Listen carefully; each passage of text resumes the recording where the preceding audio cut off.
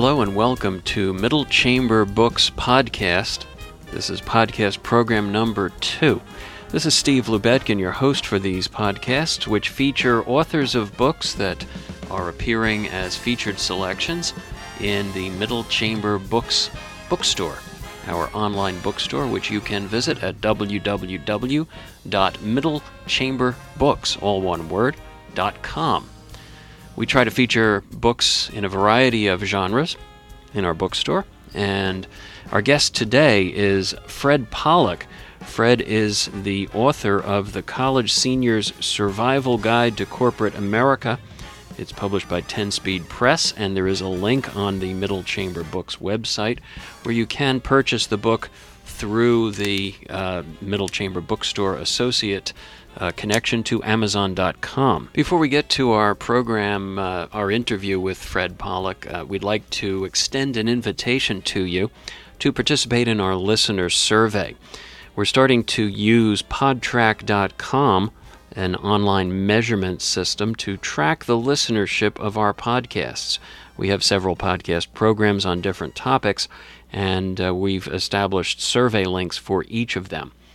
If you'd be interested in taking part in our listener survey, you can visit the blog for this podcast, which is middlechamberbookstore.blogspot.com, and you'll see a button on the right-hand side of the page under our profile that you can click on and complete the podtrack.com survey.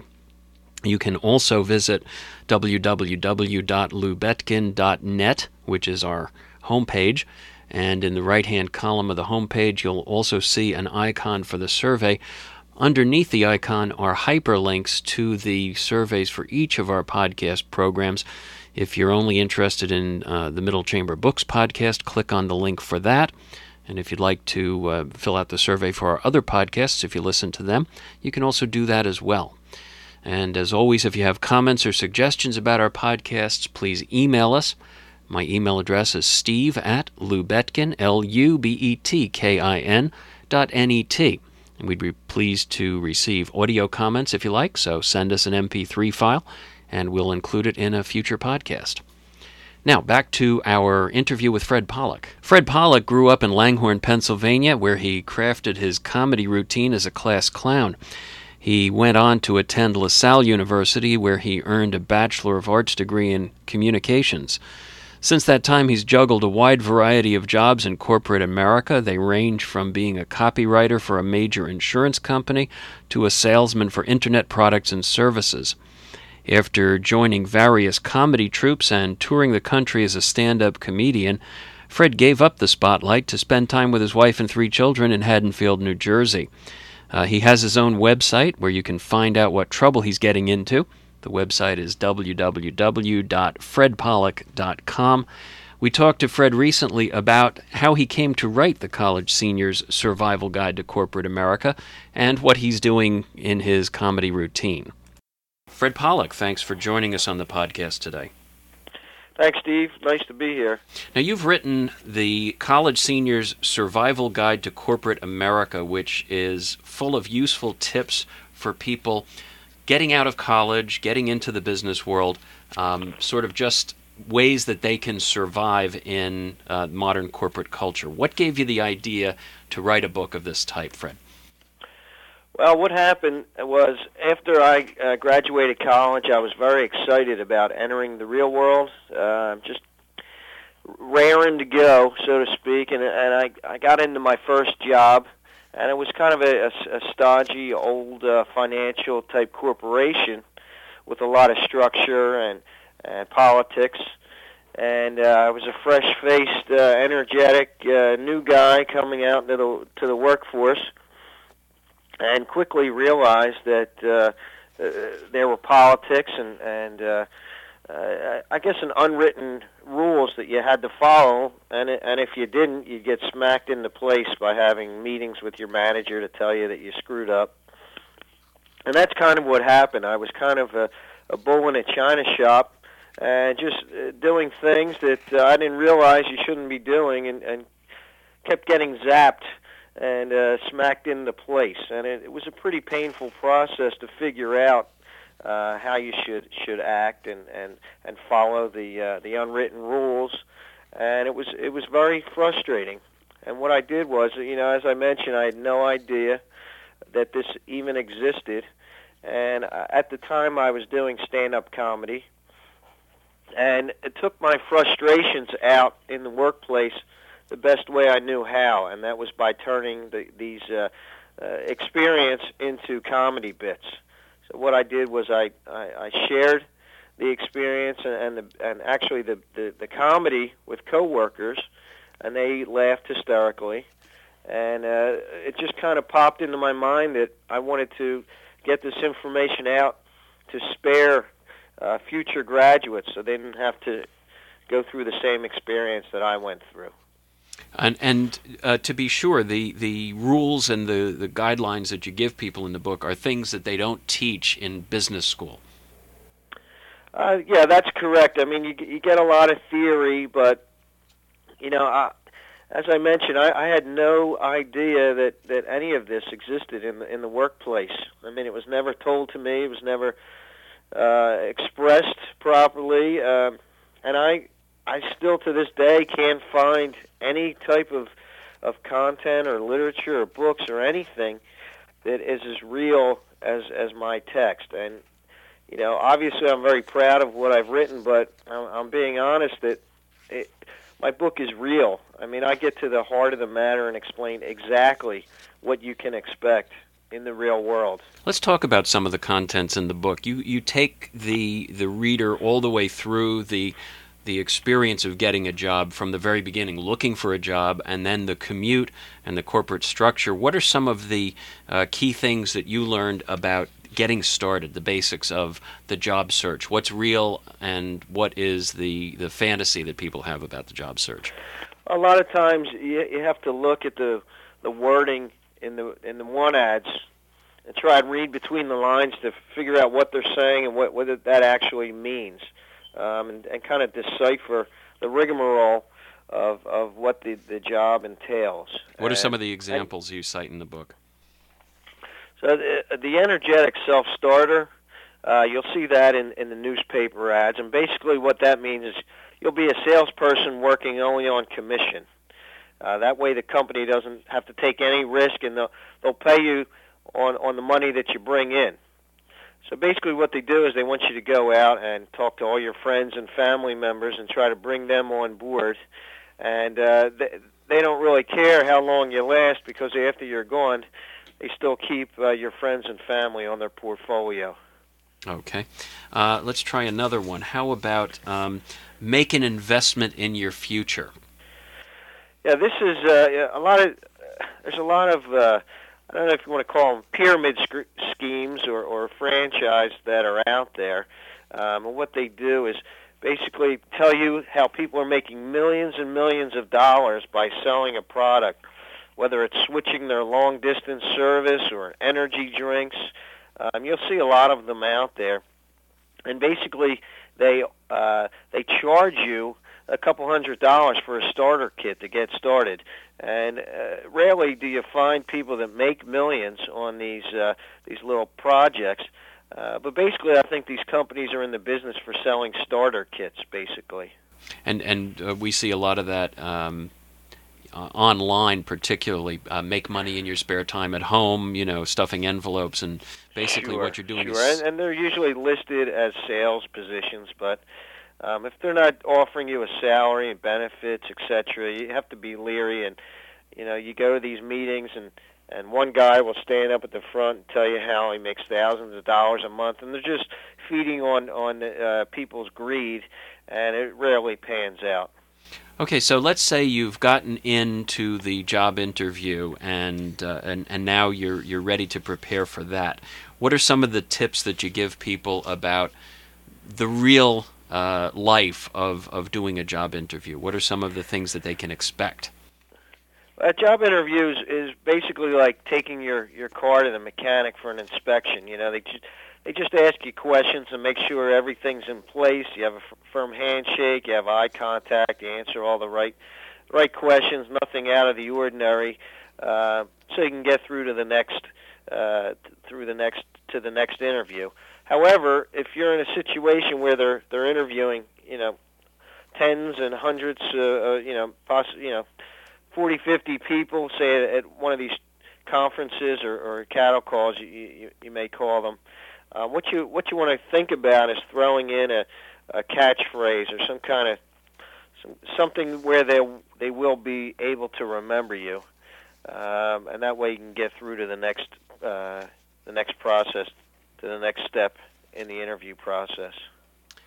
Elsewhere in the book, Fred, you go through the kinds of bosses that someone might face. You talk about the people that you might work with. Do these examples come from actual experiences you've had, or are they people that have been shared with you, characters that you've heard about from other people? How did you come up with these lists? Yeah, through the writing process, a lot of what I'm able to write that's most powerful is based on experience. So if I've been through it, then I can actually describe and explain. So a lot of these personalities that I discuss in the book, I have experienced over the years bits and pieces. Of course, there's some exaggeration in them, but the interesting thing when I started writing this book, I just did it to cleanse my head and get out my frustrations, not thinking much more than that. But I entered that first job, and I thought the place was crazy. And I had no idea until after I moved on to other companies, I'd see the same personalities, the same people, the same things happening. And then it kind of dawned on me that this is the real world, and every company must be like this. And now I'm finding, I'm getting emails and response from people in different countries that say this is exactly describes their office as well. So I think it's a universal, global experience. These personalities, I can guarantee you, anybody that's working has experienced this type of behavior. What you'll find with bosses is there's some great bosses out there. Don't get me wrong. Some great leaders that work with you and bring you along and teach you and guide you. Have you ever worked for any of them? Then you'll find others that quite often are unable to handle the power. They're insecure, and they wield their power because, quite frankly, they don't have the skills to control their employees. So you'll find a lot of crazy personalities that are very frustrating to work for, but since you need a paycheck, you really can't say much to them because you need to keep your job. So, for example, the Type A personality, this boss is really a maniac. Everything's a crisis and should have been done yesterday. I say he probably sleeps in his suit so he can get into work that much faster. But if you can keep up with the pace, you can certainly learn a lot from this person. So that's basically one of the examples of the bosses that you'll find out there. What is one of the standout personalities of coworkers that you mention in the book? Coworkers are phenomenal. I have 40 different coworkers in the book, and I guarantee that you'll experience every one of them in the office. The interesting thing that I found when I first entered the workforce was that some of my coworkers looked like my parents. They were like my parents' aged, and I was kind of intimidated until I started working with them and saw that they were just crazy. They were like people that I would meet at parties at college. Only they were balding and gray and a little older. So you shouldn't be intimidated because you'll find that through experience that some of these people are nuts. Some of the people that really drive me nuts is, you'll see I call him Chicken Little. This is the guy that runs around and then tells everybody that, today the sky's falling, basically, that today's the day he'll finally be fired. And he'll say things like, I'm out of here, they're getting rid of me, I mean it this time. Eventually he's right because his self-inflicted pressure gets the best of him and he kind of caves in and sets himself up for failure. On a lighter note, you'll see Big Ben in the office. This is the guy that gives you the time whenever he sees you. Say things like, "It's 4, almost quitting time." 2 already. This day's flying by. It's Thursday, only one more to go. After a blackout, I call up Big Ben to help me reset my clocks. She's pretty accurate with the time. Now, one of the other things you get into in the book, Fred, is corporate speak, the lingo, the language that people use in the corporate setting. Yes. You've got a pretty good list of some of the things that people say in the office environment. One of the ones that I'm scanning through the book and I notice is not there is let's take this offline. That's a very popular expression. What are some of the others that you came across that you thought were useful for the new graduate getting into corporate America? A lot of times you'll ask your manager for help, but your manager doesn't really want to help you. So you'll come in with a project, say it's towards the end of the day, and the manager really just wants to wrap things up and go home and not get involved in anything. So he'll say, why don't we revisit this at a later date? So what your boss is really saying is, I don't feel like figuring this problem out right now, so why don't we sweep it under the rug and you can solve it on your own at the very last minute.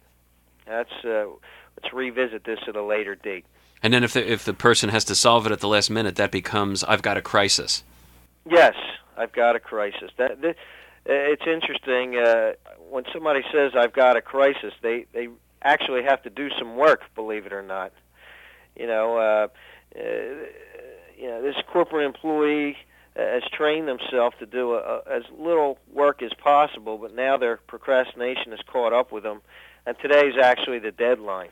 So they really have to sit down and do something.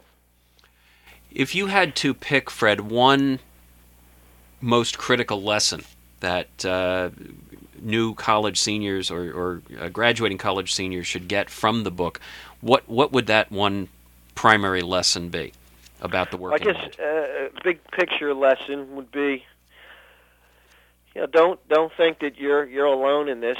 Don't feel that you're crazy at times, because it's really the madness of corporate America, and just try to hang in there and deal with it. And if things get really nuts, you're not married to this company. It's not like a spouse where it's a little difficult to get out of it. You always have the option of looking and working somewhere else. And really, life is way too short. You spend a lot of your time working. The days really kind of fly by, and you're only on this planet one time. So if you're not happy, try to find something that's going to make you happy and make you feel alive and worth getting up every day to make your life productive. That's great. Fred Pollack is the author. The book is The College Senior's Survival Guide to Corporate America. And just to, in the interest of full disclosure, Fred, you still have a corporate job. I do. And I work in sales, and I enjoy it. And I found that it's a perfect position for my personality, and to have fun getting up every day and getting to it. So you balance the corporate world with the stand-up comedy and with the humorous guide to corporate life. Yes, what I do in my spare time after I put the kids to bed and I'm finally alone is I'll sit and I'll write. I'm working on just finishing up my second book. It's the First-Time Father Survival Guide to Fatherhood. So it's the same observations and advice about being a father, getting out of doing some of the work and how to kind of survive that as well. And I also tour colleges, and I have a humorous presentation. The kids love it. It's real. They laugh. And I'm going to be appearing at Rutgers again, and it's great. So people want to get in touch with me on my website for book information or even to come out and speak. My website is www.fredpollack.com, and that's Fred, Pollack.com. Terrific. Fred, thanks very much for being with us on the podcast today. Thanks, Steve. Appreciate the time. All right. And that will conclude our podcast for today, the Middle Chamber Books podcast. If you liked what you heard, or if you have comments or suggestions, please email us at steve@lifeontheplanet.com. Lubetkin, LUBETKIN.net, and you can send us audio comments if you like. We'd appreciate those.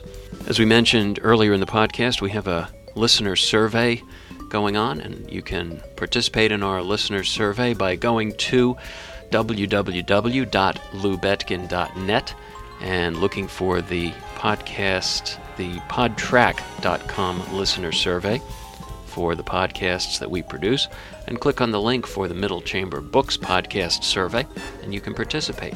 We appreciate your activity in that survey as well. And don't forget to visit the Middle Chamber Books bookstore on the web at www.middlechamberbooks.com, where you'll find links to all of the books that we feature in these podcasts, and a number of other books that we think will be of interest as well. Our PodSafe music theme from GarageBand.com, the website where you find pod-friendly music by very talented musicians, comes from the Indianapolis Jazz Orchestra, and it's called Cook the Books. For the Middle Chamber Books podcast, this is Steve Lubetkin. Thank you for being with us. We'll see you out there on the net. Take good care.